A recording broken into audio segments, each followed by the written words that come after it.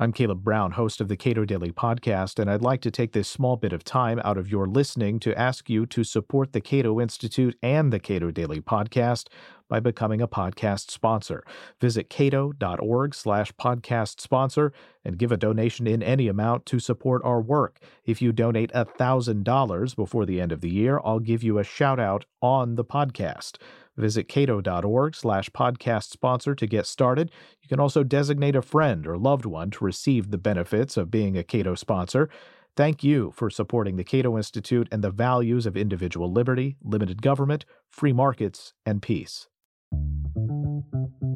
This is the Cato Daily Podcast for Friday, December 21st, 2018. I'm Caleb Brown. How private are banks that receive special privileges from the feds? What was the problem the Federal Reserve was created to solve in the first place? Jeffrey Lacker is the most recent former head of the Federal Reserve Bank of Richmond.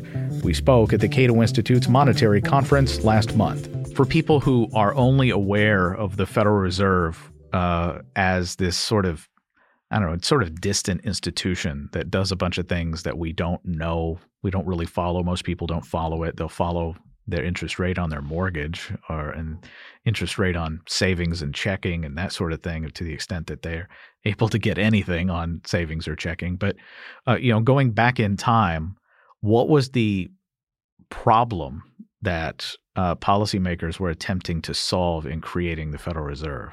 It's an interesting question because in the most recent financial crisis, a lot of people claimed that the Fed was founded to address financial crisis, the implication being address it the way that we addressed it now. But that's not really the case at all. So there were financial crises, banking panics in the late 1800s, and the problem they were addressing is in those panics is that the supply of hand-to-hand currency was limited because of the collateral requirements on national banks that issued that hand-to-hand currency.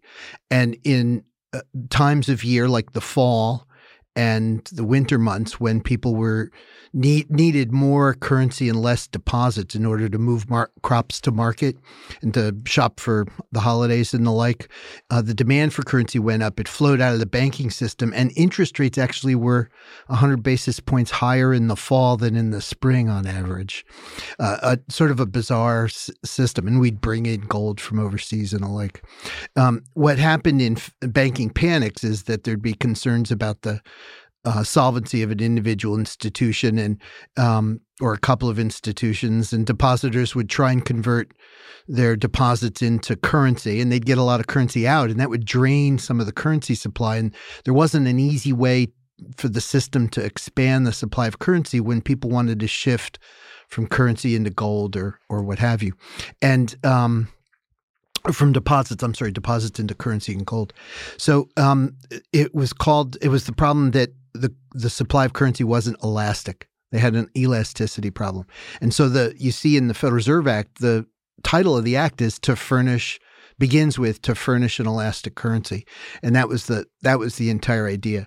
So the idea had to do with the monetary liabilities that the central bank, the Fed, issued. It wasn't for the Fed to lend to institutions who couldn't borrow money. That was entirely separate. In fact, there were proposals at the founding of the Fed to include deposit insurance, and they didn't want that because the experience at the time suggested that engendered too much moral hazard, and they were against rescuing failed institutions who had bad management or had made bad loans. Who was H. Parker Willis? H. Parker Willis, fascinating guy, studied at the University of Chicago in the 1880s with Lawrence Laughlin, a monetary economist, a prominent monetary economist at the time. Went to teach at Washington and Lee University in Southwest Virginia, Lexington, Virginia. Then went to Washington. He was an editor for a national business publication and became Carter Glass, the economic advisor to Carter Glass in 1913, when Carter Glass was the head of the House Banking and Currency Committee, now the House Financial Services Committee, and it advised him in the process of drafting what became the Federal Reserve Act. Carter Glass took the lead on that drafting, and Parker Willis was his main advisor. given what the Federal Reserve has done since 2008, we are well beyond, and in fact, we've been well beyond, even going back further, well beyond what the purpose of the Federal Reserve was supposed to be, as you say, creating an elastic currency.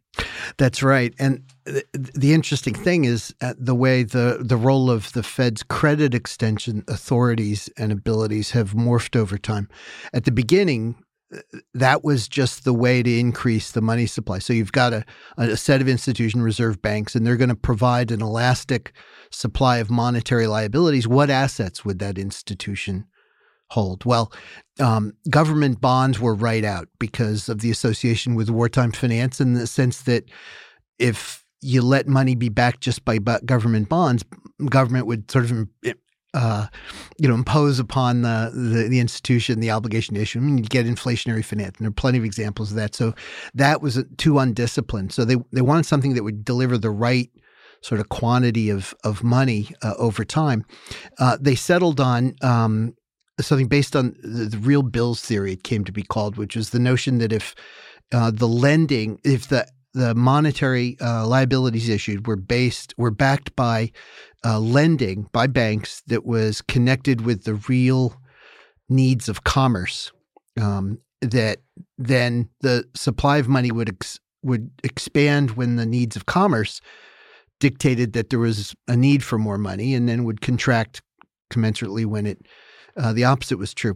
And there's a number of fallacies involved in that, and so it became discredited. And pretty soon after the Federal Reserve Act, the Fed's monetary policy became divorced from lending, in the sense that they started to acquire government securities to help finance World War I.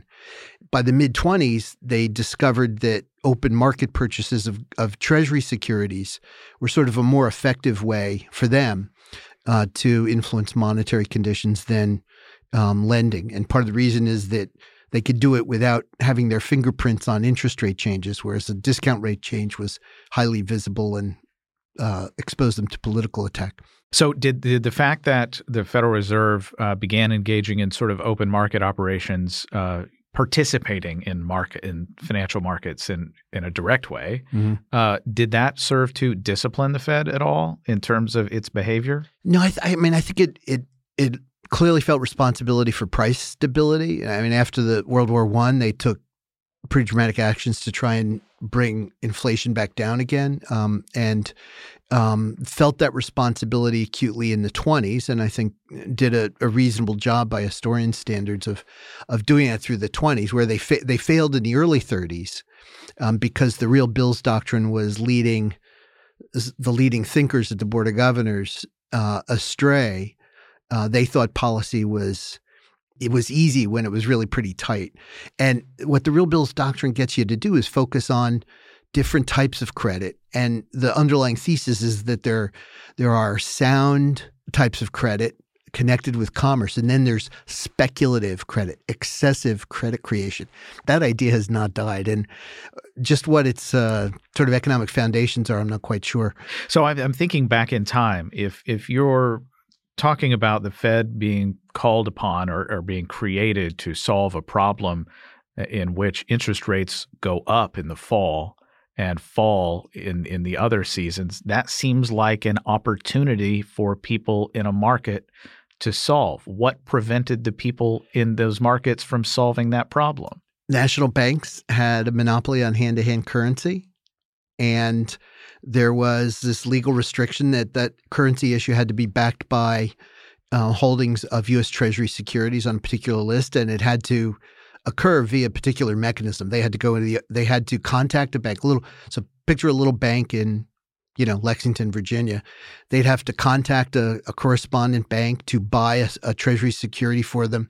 They'd have to send that to the Treasury. The Treasury would get their plates they'd print some notes, they'd package them up, insure them, send them. It would take, weeks. Okay, so part of the problem then that the Federal Reserve was trying to solve by centralizing some of these activities was a technological one. Well, I'd view it as a problem with the legal regime under the National Bank Act. I think it was widely recognized that one path to solving the problem was to just let national banks issue notes without that collateral constraint, backed just by the general assets of the bank. They set on this system that essentially involves creating nationalized universal membership clearinghouses. So at the time, there were clearinghouses in the major cities. And when a banking panic occurred, they would sort of band together their members, back all their members' liabilities, and they would sometimes issue these illegal things called clearinghouse loan certificates that would circulate just like money to expand the money supply, but they wouldn't let people take their assets out of the clearinghouse system. So clearinghouse had sort of a collective solution, but their membership was just the city banks. And because we also had these laws that prohibited branching. So unlike Canada, which had nationwide banks, we had these banks in cities and clearinghouses, and then we had all these little country banks, and they called them country banks.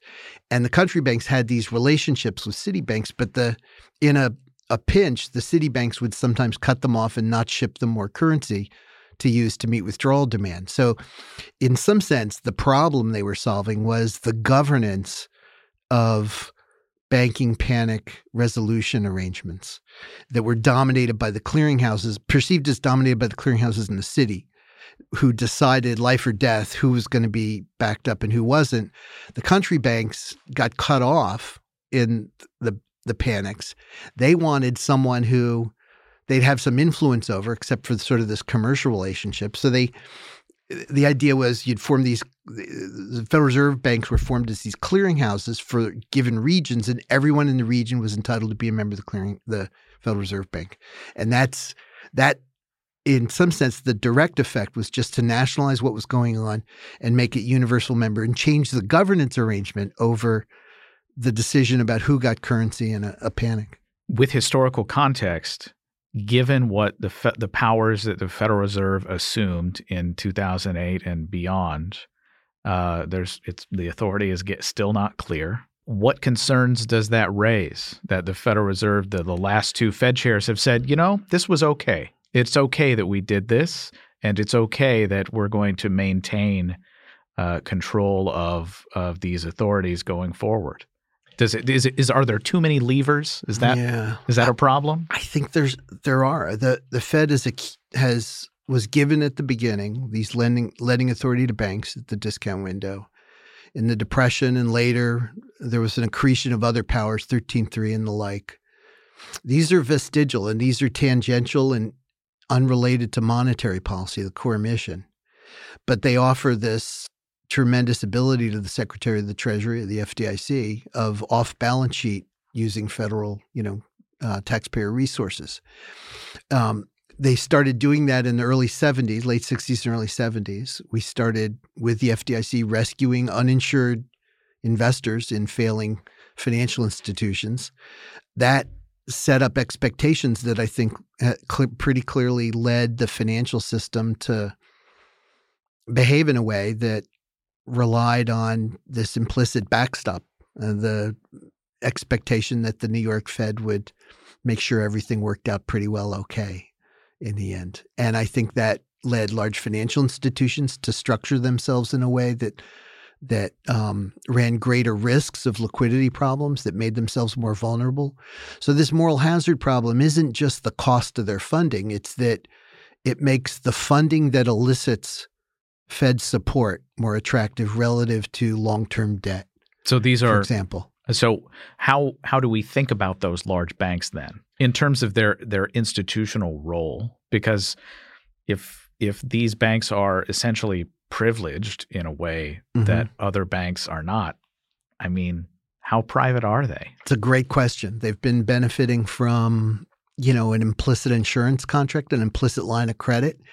And problem is the ambiguity about the discretionary deployment of Fed lending authority. And that's a problem that hasn't been addressed. And that's a problem that is always most problematic in the early stages of a crisis where, are they going to rescue Bear? Are they not? They rescued Bear. Does that mean they're going to rescue Lehman or not? And without clear boundaries, without a clear mandate, without a clear set of policies about who we do rescue, who we don't rescue, policymakers are always driven to rescue the most because if you fail to support, then the probability of you supporting a bunch of other people goes down, and that causes volatility. So it's always going to be more attractive to extend the support, extend the implied line of credit to a broader range of people. And we've seen that over time. There's a calculation that I got some people at the Richmond Fed to do while I was there. The fraction of financial firms' liabilities, so the entire financial sector, all the firms, count up all their liabilities, what fraction benefit from explicit or implicit government support, government guarantees? Don't know. 60% now. In 1999, it was 45%. And that's with a pretty rigorous definition of implied support, which is established precedent or announced policy. So not, speculating about who they're going to support. This is people they've supported before. And so people would have a good reason to believe they're going to support again. So I've talked with several people about this, and we'll close with this question. With respect to rules versus discretion, it seems that a dual mandate allows monetary authorities to engage in all sorts of discretion. Should we get rid of the dual mandate? So that's a fascinating question.